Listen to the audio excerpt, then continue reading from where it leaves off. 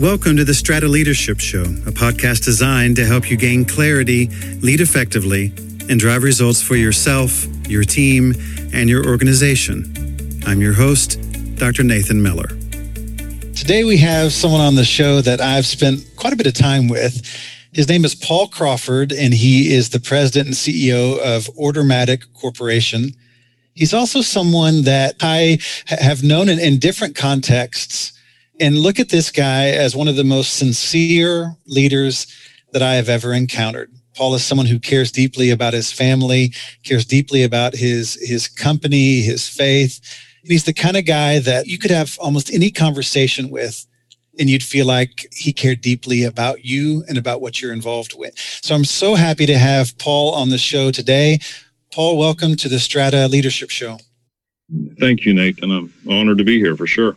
Well, your journey as a leader is one that I am really looking forward to learning more about, because the path that you have taken to get where you are, the type of leader that you have chosen to become, is one that is fascinating to me, because you really exemplify the growth mindset, someone who's always trying to find a better way to think and do things.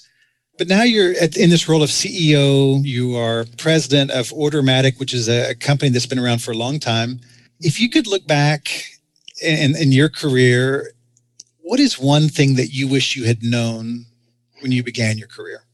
No, that's a great question. You know, I think I would have liked to know that there are so many different types of balances that you've got to learn. I mean, for instance, right, you've got your home life and your work life balance. You've got another big one for me was realism versus optimism.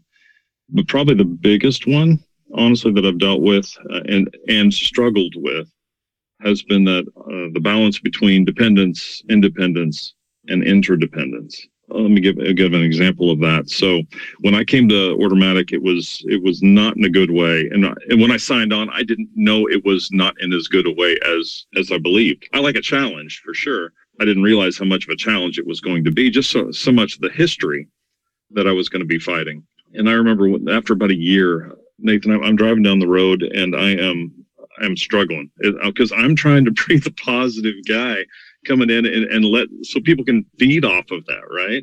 So I'm driving down Covell. I'm headed east on my way to work, and I'm listening to Rachel Platten's Fight song. I've got it cranked up, and I'm singing at the top of my lungs, trying to get that energy and that fight to say, you know what? I can do this. You know, this is my fight song, you know, whatever. Tears streaming down my face just because I felt all that weight of I've got to do something. And I remember hitting that, and I'm praying at the same time, and I hit this stoplight at the stop sign, what is that, Bryant and Covell. And I swear I heard it as clear as day. I just heard God say, you know what? This is a story that you are participating in, but it is not about you. You know, that was the most freeing thing I could have heard at that moment, because I had taken so much. I mean, independence. I'm an independent child. I was a middle child. I was always going to do it on my own. But I had taken so much of that on myself, it had just become overburdensome, and I forgot. This is a new level. This is about interdependence. This is about learning that you have other people that are there that want to work with you, that have some amazing qualities and amazing experience, and you can choose to try to do this on your own, or you can choose to actually pour into them and see what you can do together. And that was a real turning point for me, where that kind of tilted the ship and started going in a better direction. You also helped on that retreat we went on, where you told me to quit thinking of yourself as leading the team and start thinking of yourself as leading the leaders. And that was even another gear, I felt like, in that turn, where I was really starting to get to that point where it was like, okay, now how do I do it? How do I build other people up in a way that they can do so much more? And it's really not just about me. That was a great lesson. I'm still learning.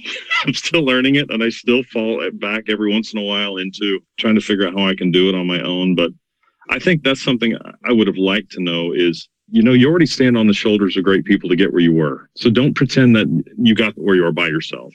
And then look forward and say, don't think that you also have to go the rest of the distance by yourself either. I mean, life is such a team sport, and I was choosing to do it the wrong way. I would say definitely balance in that respect is probably something I wish I'd known. I appreciate you going there because you went there in a hurry, starting right off. And I'm not surprised by it because I know Paul well. This is a guy that is not going to give you the story that he wishes he had. He'll tell you the true story. And so I appreciate going there really quick because the people who are listening into this podcast will completely understand what you just said. Any leader who has ever attempted to do something that was beyond their capacity to just show up and make it happen, they have that moment where they realize either I've got to step down, I've got to change my direction, I've got to change my mindset. And that day, I'm so thankful that it was so clear to you because it's not always that clear. Yeah. So you start digging a little bit deeper and you start looking around for people who can help you. And on the faith side, it's one of those things that most people don't have a growing faith because they're not involved in things that require faith. They do things that are safe. Yeah. So looking at your life and your life as a leader, can you tell me about some of the people who helped shape you to get to that day when you kind of graduated into that next part of the world and then beyond? Who are some of the people who helped you? Oh, wow. I mean, right. That's a big list, right? I mean, first of all, I really won a lottery in the sense that I was born into a family that loved me. And the older I get, the more I realize that is a lottery pick. My grandfathers were both strong men that took time with me. They showed me that every person has innate value. My dad has been extremely impactful on my life. I think he was the head of the Postal Training Center down in Norman as I was growing up. And he taught me what it meant to be the head of an organization without it letting get to your head, which was great. My father-in-law is a very strong leader. He was in the military. He really taught me to ask why and to make sure that, you keep focused. Probably the most recent one, though, that I was just fascinated by because he really changed my world was Aubrey McClendon. I worked at Chesapeake for about 6.5 years. And I know Aubrey is one of those guys, either you love him or you hate him. I loved watching him because he did with 12,000 employees what I struggled to do with 20 or 30. He made everyone feel like they were an important part. He recognized the point that you got to choose to work there. You didn't have to. He didn't take you for granted. In my opinion, he was larger than life. The vision was inspiring, but he always treated employees with such great respect. So I think those are just some of the people. Of course, there's also teachers and spiritual mentors and an amazing wife that stands with you through all this. Those kind of people, you don't realize what you're picking up from everybody, right? As you get old, I mean, you have this basket of experiences and talents, and you start to realize how other people were so kind as just to connect with you, to give you time, and then to pour into you. I just wish I was younger when I figured that one out. So speaking of younger, tell us about your life growing up. Where did you grow up? Oh, yeah, I grew up in Norman, Oklahoma. Like I said, my dad was the head of the Postal Training Center down there, which I didn't realize when I was younger is kind of a big deal because he never acted like that was a big deal. He was the kind of guy that would never, when they redesigned the training center, he wouldn't have his own parking spot. They said, you get to pick your office. He made it smaller than the designer wanted to do that. He shared a bathroom with the conference room. It's just a good, humble, kind man. I grew up, went to Norman High, went to Oklahoma University, not because I wanted to, but because that's where Dad was going to pay for, and I was very grateful to have that education. And then ended up getting my master's at OSU. Here's something. It's interesting. So many people, when it comes to their careers, you have two things. You have either an arrow or you have a pinball. My wife is an arrow. She graduated from Oklahoma Christian with a degree in education. She is now a professor at UCO of education. Brilliant. Straight and narrow. I'm a pinball, and I think most of us fit into the pinball category, which is I graduated, I became a youth minister, and then I went into IT and just kind of ping-ponged around, not realizing that everything that you're doing, you're picking up those experiences, those skills, which just broaden you to a great way to prepare you for things like CEO. Well, it is interesting to see how the idea of the generalist is picking up so much momentum because you really do benefit from having so many different perspectives.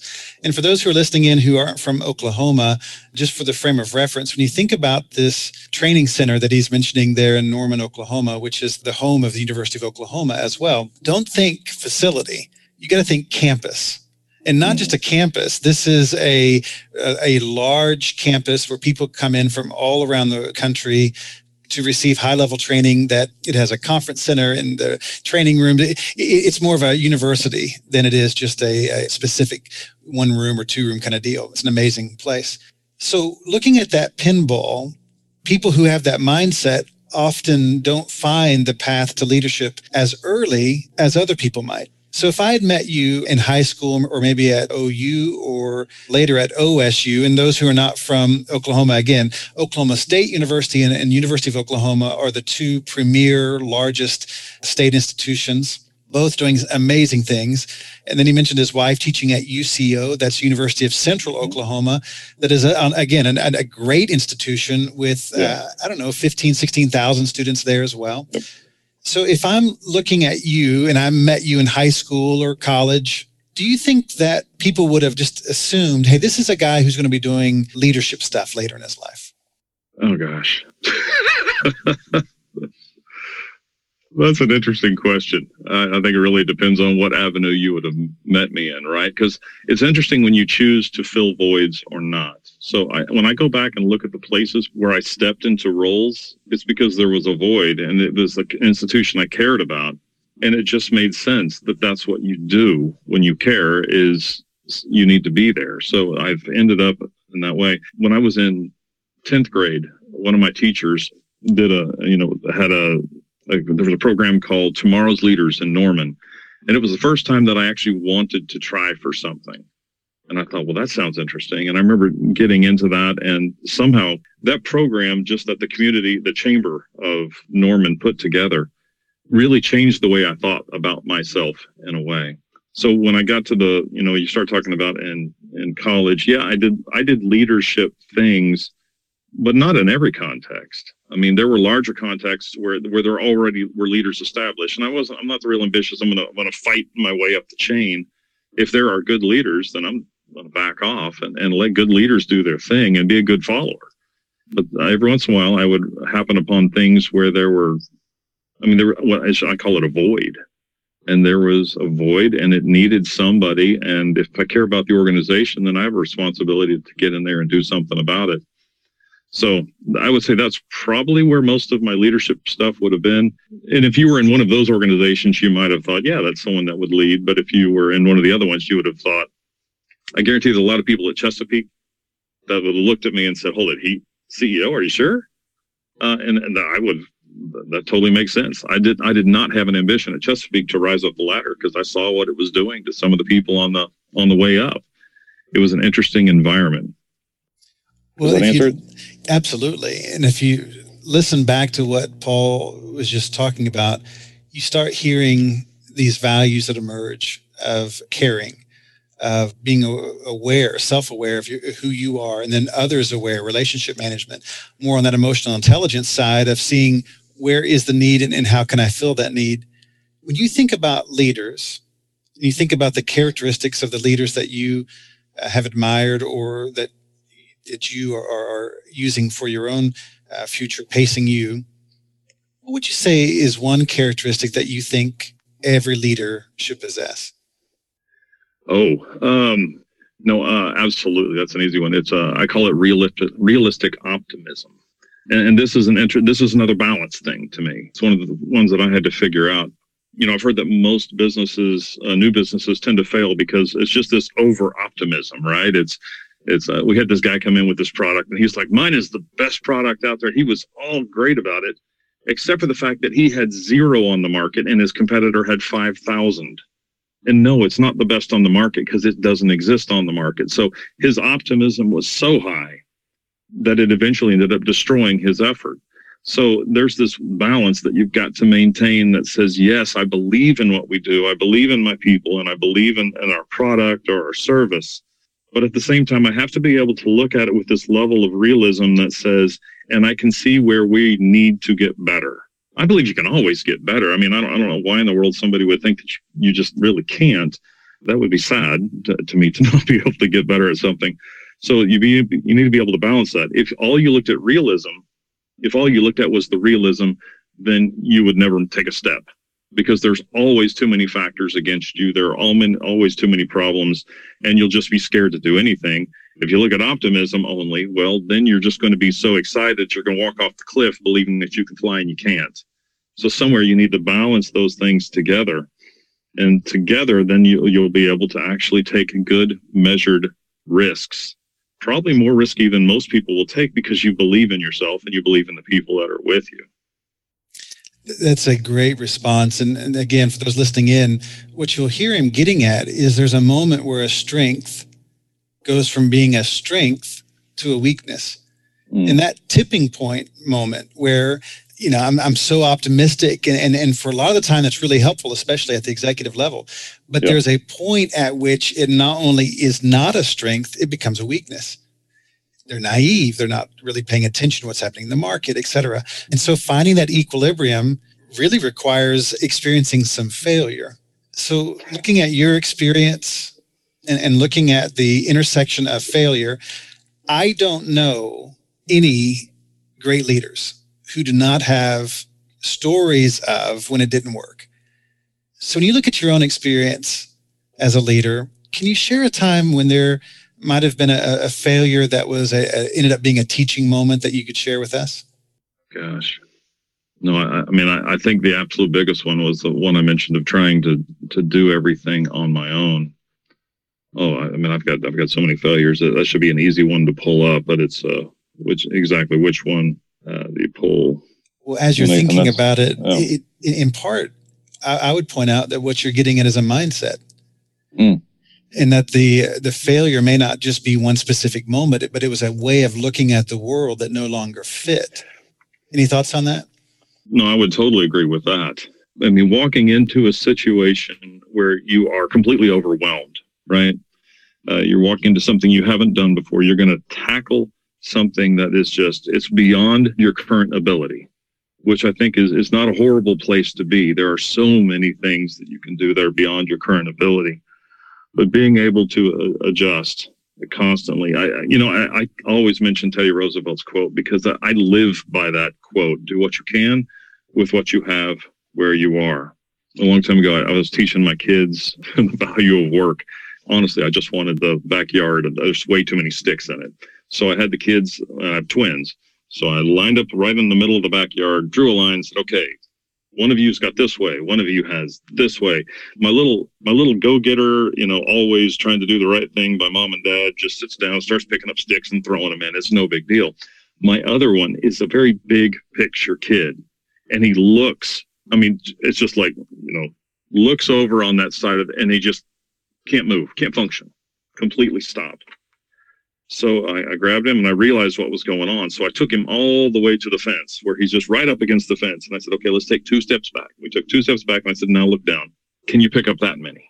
And he picked up that many. I said, now we take it 2 steps back. Can you pick up that many? And we started doing that. And I taught him that lesson of eat the elephant. He hated that quote so much. You got to learn how to eat the elephant one bite at a time. He hated that quote up until this last year. He's in college now. He saved up his money. He bought an iPad because of graphic design. That's what he wants to do. And this was the choice tool. And when he brought it to me, he showed it. He said, Dad, he goes, check this out. And my new iPad. I'm like, oh, cool. He goes, look on the back. You can get it engraved. And it said, learn to eat the elephant, one bite at a time on the back. I thought that was... what a huge transition, right? To go from saying, I hate this lesson to understanding the importance and the value of it. And I think that's really what I've kind of gone through myself in this is a much bigger elephant to eat. And not only just this company, but also of what's going on today in this company. But I had this whole history behind of what is coming along with the baggage I didn't sign up for I didn't think I signed up for, but it was still something that I had to work with. And now at that same time, we're finally starting to work with it. It's the problems coming out are my problems. I'm excited about that, honestly, because I wanted to earn my problems. The problems are coming forward and we're just starting to make steam. And then this pandemic comes in and it's just what a mess trying to deal with that, because that really just kind of threw a lot of quirks into the work as we started going forward. So that whole being able to stop, being able to breathe. I like when you say that because I need people around me to do that with. and then just say, stop.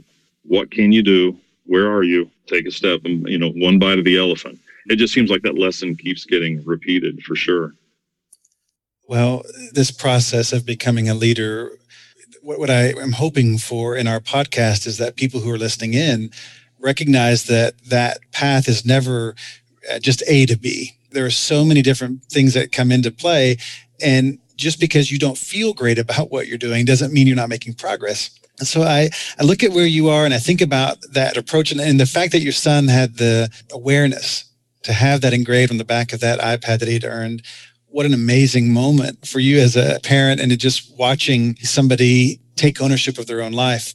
So looking at the challenges that you face post-pandemic, and you think about the challenges that other people face, before we get into that too much, can you tell us just real quickly about Ordermatic and what Ordermatic does so that people can have a bit of a context into why the pandemic might have impacted you perhaps differently than some? Oh, excellent. Because it's an interesting story. Ordermatic originally came in 1955. 1969 is when it became a corporation, and it worked with the quick service industry, specifically Sonic. So that was a beautiful relationship, and these two companies worked really strong. And it's fun to hear the stories of the people that were on that journey, because they'll talk about it with such great fondness. The majority of them talk about it with such great fondness. That's neat to see. When I got there had been a separation from Sonic, because Sonic had gone a different direction. And Ordermatic was kind of floating as in, who are we now? So we had to reestablish our identity, which was a big deal, that we were a manufacturer, which was just a little bit different than what we had been when we were strictly Sonic's right. It's kind of like Sonic's right arm. So now we're primarily a manufacturer that has this great audio product as well. And you would think, well, with the pandemic, that'd be perfect because you're talking about drive-thrus and drive-ins, and we specialty in drive-ins. So that you should have been killing it.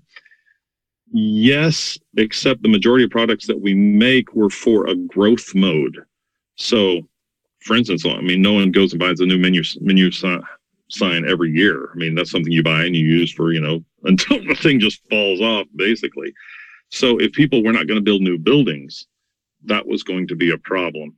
And a lot of companies, if they weren't struggling, they were putting on the brakes really hard, trying to figure out what's our game plan? How does this play out? How long does this go? And I don't think any of us really thought this was going to be initially. We kind of thought, this will be a few month thing and then we'll go back.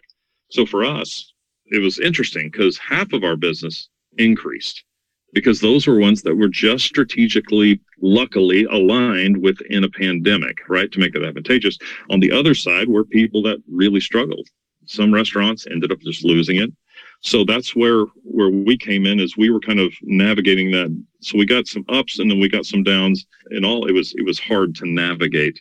And now we're finally seeing that as companies are starting to swing in and say, yes, we need drive-through, and yes, we need, or drive-in. Actually, if you look at a lot of these models, it's more than just a drive-through, because they're trying to figure out, it's always been about queue management. How do we take our parking lot and turn our parking lot into additional ways to service the queue?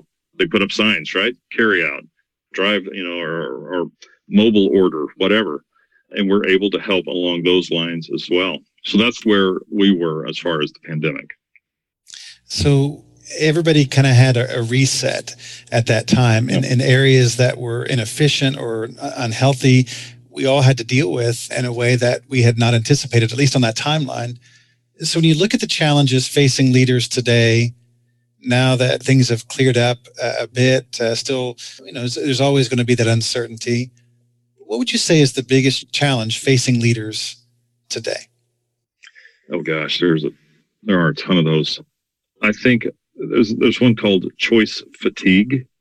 I'm sure you're all into that. I heard that on a podcast called the Happiness Lab, which is a really interesting podcast. But one of the episodes was dealing just on the choice fatigue. And when you consider this last year, it has stunk to be leading anything for this last year. It has just been a barrage of choices that you are forced into with zero good options. Every option hurts somebody, or everyone disagrees or has their own method of how to get through this, because none of us have been through it. It has just been a struggle. So after we're a year into this so far, a year of making choices or making decisions with no good choices, it wears on you. I mean, it wears hard. And I told you about that general malaise that I feel. I just wake up and it's like, oh yeah, we're still here. Oh yeah, this is still going on. And trying to get past that into, okay, it's another eat the elephant moment, right? It's like, okay, what can I do right now, right here with what I have? Let's do that. And keep our strategic aim on where we're heading, and just do everything we can today. So I think for leaders right now, God bless them. I mean, this stinks. There's so many times I would have enjoyed being a follower during this point, and I would have gladly given someone else whatever the golden hat or whatever they consider it. Again, if you hear the heart of Paul, this is the reality of leadership, is that you can be an effective leader choosing the best path available and it not be something that you want or the people that you're trying to lead want, but it is the actual best path forward. And that's the challenge of being a leader, is that it's not, to his point, there's not always option A is great and option B is obviously not. So continuing on that theme, and I so appreciate your time today, and I know that you've got a ton going on. I want us to start focusing in on the conclusion of all this, but I want us to keep on the path of you're talking to someone who is in a leadership role for the first time. And this is not age related. You can find yourself in a leadership role for the first time, really, at almost any point. But if you were trying to give some advice, which I know leaders ironically struggle with giving too much advice, they know too well that, being a consultant type is not necessarily the most helpful in helping somebody, but that idea of if you had to give advice, what would you give to someone who's going into leadership for the first time? I know there's a few things I'd look at. I would say, number one, follow a good leader. I mean, if this is a new job, right, and you're wanting leadership, I mean, walk in and looking on who you are becoming something. You are becoming someone. You are a journey, not a destination. So if that's going to be the case, then start looking at where you're going. Find mentors, find people that you think are doing it right, whatever that means to you. And then take them to lunch and interview them, and say, you would not believe how much good that puts in the world when you sit down with an older person and you say, your life is valuable and I value what you have to say. I mean, they will pay for lunch. If that's your hang up, I would do it. I mean, how great is that? Because you both walk out feeling valued. So I would definitely say that, number one, you've got to be following good leaders, and then you've got to be asking a lot of questions. I think, what was it, the line about just being curious? We've got to learn. Thomas Hill really is great at that. I love listening to him because he's always going to ask. Oh, Trevor's also great at Trevor Nutt. Great at that. Always asking questions that make just showing genuine interest in people and whatnot. And I think that's something that will help you as you start to kind of move along to figure out what does it mean to you to lead, and where do you want to become? Because the last thing you want to do is climb up that ladder of leadership and find out you didn't want to be on there in the first place. And if you would have talked to somebody who had gone up that, you might have learned enough to prevent you from taking some wrong steps. So earlier you mentioned the Happiness Lab as a podcast that was helpful to you. Do you have any other resources that or ways of getting resources or inspiration that have been helpful to you? Oh, absolutely. When I was younger, when I was youth minister, I was living in big victim mode at a certain point in that time. And I somehow, I don't even know how I stumbled onto the 7 Habits of Highly Effective People. But Stephen Covey just hit me square between the eyes about wake up. I mean, I'm allowing so much of this because of my attitude and my choice to act in that way. It was masterful. So that was a big one. I love podcasts. I think what you're doing is awesome. I love the Happiness Lab. That one's that's a great story in itself. I listened to one called Business Wars, which is interesting because it reminds me that I'm creating a story that is bigger than myself. And I like to kind of envision 20 years from now talking to, grandkids and, telling them this story of what's happening today. It kind of gives you that real big picture on what's going on. But the best resource you will always have are going to be good friends, a loving spouse, a wise mentor, persistent prayer, things that will travel with you on the journey, and quit worrying about whether you're there or not. You're not there. Quit worrying about being there. You're on the journey. That's the fun part of this, is every day you're getting up and you're putting on your backpack and you're trekking a few more miles. And it's nice to have people with you along the way that are going to help you remember how special that is. It's not for everybody. It's not. But if you're going to go alone, it's probably not for anybody. And when you've got people like that in your life, it makes it worthwhile. Preach. Paul, thank you so much for being a part of our show today. And if you are looking for the drive-through partner who's going to help you succeed, if you're looking for the ultimate drive-through experience, if you're trying to create the drive-in experience that you're looking for someone who can really help you with that, 65 years of business, check out Ordermatic.com and learn more about what they're doing there. I would also encourage you to find Paul Crawford on LinkedIn. One of the things that he does that I think is really interesting is that he honors the memory of Aubrey McClendon by providing quotes from time to time, whether they be from Aubrey or from other people.